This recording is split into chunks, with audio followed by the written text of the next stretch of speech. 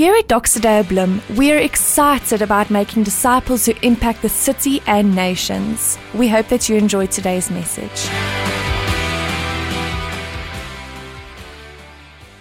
Hi Doxa family, and welcome to the third week of our beautiful Holy Spirit series called Within Us.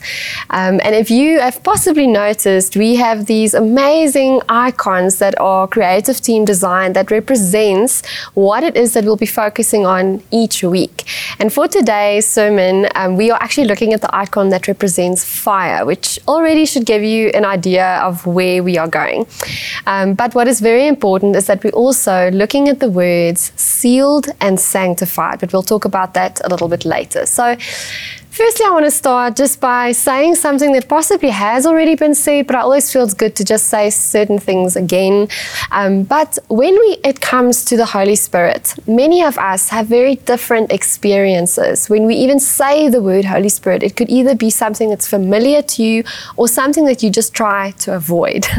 But here's the thing. God is a God of relationship. He didn't come to present himself just as the Father or just as the Son, and definitely not just as the Holy Spirit. He came as all three. Even in the creation, we hear that he says we, literally using that relational term, saying that let us create them in our image. And therefore, even if the Holy Spirit is something that's a little bit unfamiliar to you, know that God cannot be put in a box. He cannot be limited, and therefore we cannot choose which part of who he is we can have relationship with. He is all three of those things put together.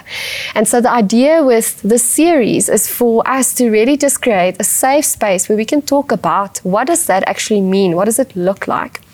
And I'm very excited about today because what we are focusing on is the following, that all experiences that you and I have had with God is basically because of the Holy Spirit. Now, you might sit there and think, okay, sure, I've never even spoken in tongues or given a prophetic word, but that's always where we go to with the Holy Spirit. We immediately just assume it has to do with the gifts. But I want to make it very simple. If you have ever sat with your Bible and you are reading it day after day and there's just nothing, it's just desert dry, and I know I've had that, just dry, nothing is popping out, and then all of a sudden one day it's like a light that shines on a scripture or a word, and you have that aha moment. Possibly even in church, you're sitting in a sermon and you hear it but you don't, and all of a sudden something just speaks to you. That is the Holy Spirit. That is the Holy Spirit working in you, which is exactly what God's intention with the Holy Spirit in us was all about, for him to work in us as well as through us. If you've ever struggled to love someone, you just do not have that fruit of the Spirit. And you pray, Lord, help me have more grace, help me have more love. And now I've got a 5-year-old little girl, and sometimes I really have to pray, Lord, extend my patience, I can't do those things out of myself. And all of a sudden I'll have this moment where I just know what to say to her when she's questioning the world, or she fell, or I had a horrible moment, and I just have this conviction inside of me. I need to show her repentance right now. I need to demonstrate that I'm also human. Those are moments of the Holy Spirit. And that's where this beautiful synergy happens, where we actually understand the Holy Spirit is constantly with us, leading us and guiding us. I love how the one pastor said it. He said that the Holy Spirit applies divine living. And if you have ever had a victory moment, those moments where whether it was something moral, something you struggled with, and all of a sudden there's victory, or you stood in faith for a job and you didn't get anything, suddenly there's breakthrough. Those victory moments, that is the Holy Spirit applying divine living. In fact, our very salvation becomes something that we not just have and enjoy, but we live it out tangibly because of the Holy Spirit working within and through us. Now, in Ephesians 1 verse 13, it says, And you also were included in Christ when you heard the message of truth, the gospel of your salvation. When you believed, you were marked in him with a seal. There you hear the word seal, the promised Holy Spirit, who is a deposit guaranteeing our inheritance until the redemption of those who are God's possession, to the praise of His glory. Now, there's a lot going on in this specific verse. We're not going to have time to unpack all of it, but I want you to just focus on that specific phrase where it says, you are marked in Him with a seal, the promised Holy Spirit. Now, in 1 Corinthians 2, verse 21 to 22, it says, He anointed us, set His seal of ownership on us, and put His Spirit in our hearts. Isn't that beautiful? As a deposit, guaranteeing what is to come. Again, a lot going on. I wish I had more time, but we're going to focus on two things. The first being that seal. I love in Corinthians how it says, He anointed us, set His seal of ownership on us. I mean, that speaks of so many beautiful things. So now, the symbol of the seal is actually so profound. If you are quite well versed with the rings of olden times that had the family symbol on it, I realized just now my ring is so big, it would have been perfect. So it would have the family symbol on it to show this is our family. It was a very specific design so that when they wrote letters, they would actually use the seal. Some would have a stamp or a ring, and then they would dip it into the wax and they would put it on the seal, and so that when these letters are delivered or a very important decree had to be said, that you would know who is the representative of this seal. And obviously it would most of the time be representative of royal family, so that everyone would know. But now to get to the point of this, which is so beautiful, when God says that I have anointed you, I've set His seal of ownership on us by the Holy Spirit. It means, and I'm getting so excited thinking about it, that the Holy Spirit is the representation of us belonging to God. If it was a drawn picture, then we would be the family symbol. The Holy Spirit would be that for us, representing that we are God's family. We are part of that royalty, and that wherever we go, we represent this family. A seal is the proof of authenticity, of ownership. And that means when you gave your life to God, that moment where you said, I'm no longer my own, I belong to Him, and the Holy Spirit was given to you. It was not just something that He gave for you to just go, well, this is weird, I don't understand it. No, this was a gift. It is God saying, I want to make my home in you, and to such an extent that wherever you go, whatever you do, myself, who I am, the Holy Spirit who is me, will be the representation that you are mine in every area of your life. And that is incredibly powerful. And I want to encourage you here. Know that that is for you as well. Even as I'm speaking, I just know there are some that's listening to this saying, I don't feel like that includes me. It includes you. Then this was just for you. To hear that God says the Holy Spirit was given to you as well, so that you can be the very representation of who I am and what I stand for. So now we want to look at the symbol of the icon, actually the fire, which is so beautiful. Now in the Old Testament, they used the symbol of fire as a representation of God's very presence. If you remember with the Israelites, there was the fire by night, which represented God Himself. When the prophets wanted to show God's power, then fire would come down from the heavens. And of course, the most important one is that God represented His presence in the tabernacle by the form of fire. You see, fire actually represents God's presence. But here's the incredible part. When we fast forward into the New Testament, the moment where the Holy Spirit was poured out on His disciples, what was the symbol?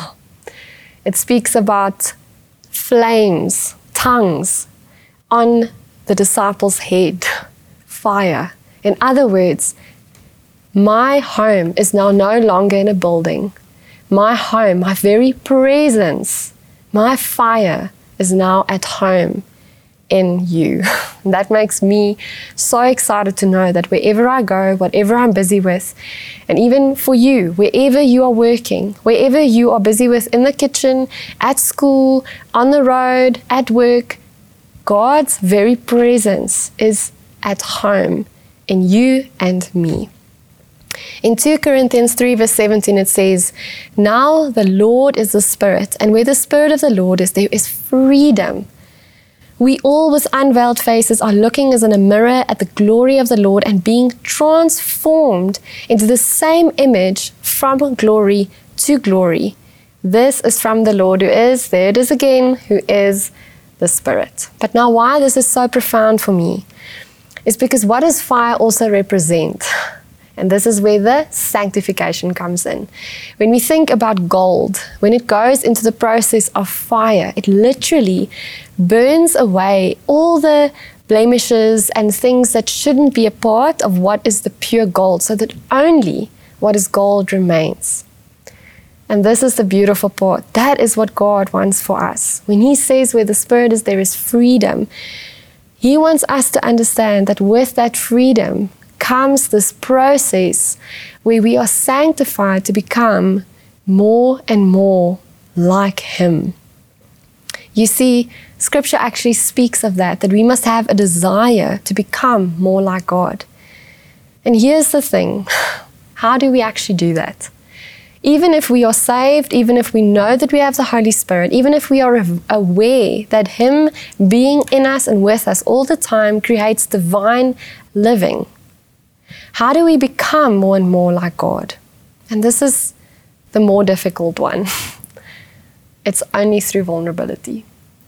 You see, if I really want to not just know that God is in me, but live like that, it means I need to allow the process of fire to happen in my life. And I can honestly tell you, having been through a few fires of sanctification, it is not always enjoyable and it's not always the easiest process. But through the process, I am more and more aware of how much God loves me, how much He is for me, and how much His grace is sufficient, even when I feel in my most weak place. See, God's desire for us is to not just be here on earth, but to be here with Him, knowing that we are living for something so much bigger, that our lives are to represent who He is, but also to look like what He is and what He represents. And what is that? God is love. And that means when I go out, God is using me as a vessel to show His love to the people around me, to show His grace, to show His kindness. Is that easy? No. Is it something that happens overnight? Definitely not. That is why that fire, the symbol of fire, allowing the process. So I want to end off here by asking you the personal question. Maybe it's easier that you are at home, maybe currently listening to this. But I want you to get very honest for a moment. How open are you about your life and your heart with God? How much of His fire do you allow in the deepest crevices of your heart? Or is it a case of, I know that I have the Holy Spirit, I know that I have a relationship, but there's parts of my life that I'm too scared to let go through this process of fire? God is saying to you this day, whenever you are listening to it, morning, evening, somewhere on the road, God wants to say to you, I love you so much.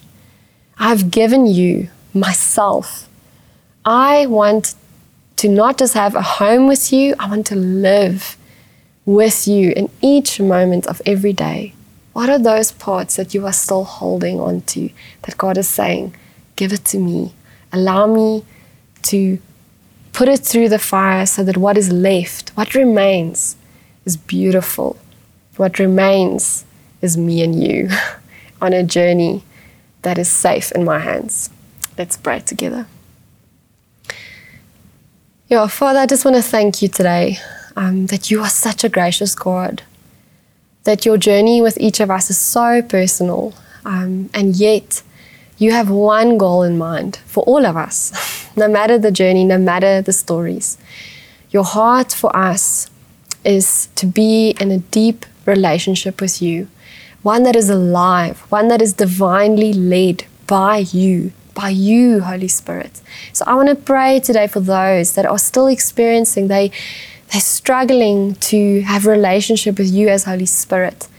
But something inside of them is stirring since the first sermon already. And I want to pray right now that you will allow the Holy Spirit to fully abide in you, to live through you, to work through you, to not be stuck in the gifts of the Holy Spirit, but to also see it as there's more in your reading of the Bible, in standing in faith for other people, in preparing a simple meal for your family.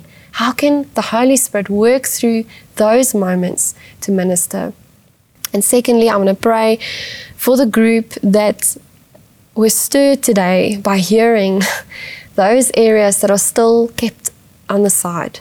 And I just experienced God saying, allow me into those spaces, into those crevices. Allow my presence to dwell in every area, so that you can become more and more like me, and so that I may show who I am through your whole life, even the parts that you don't want to share. Thank you, Father, that you love us deeply, and this is an invitation. It's not forced on us, and so I'm so grateful to know, Lord, right now, whoever's listening to this, you are guiding in your kindness to open their hearts and allow you in. We thank you, Lord. Amen. Thank you for listening to this week's message. Make sure that you get connected to this family on mission by joining us at one of our Sunday services.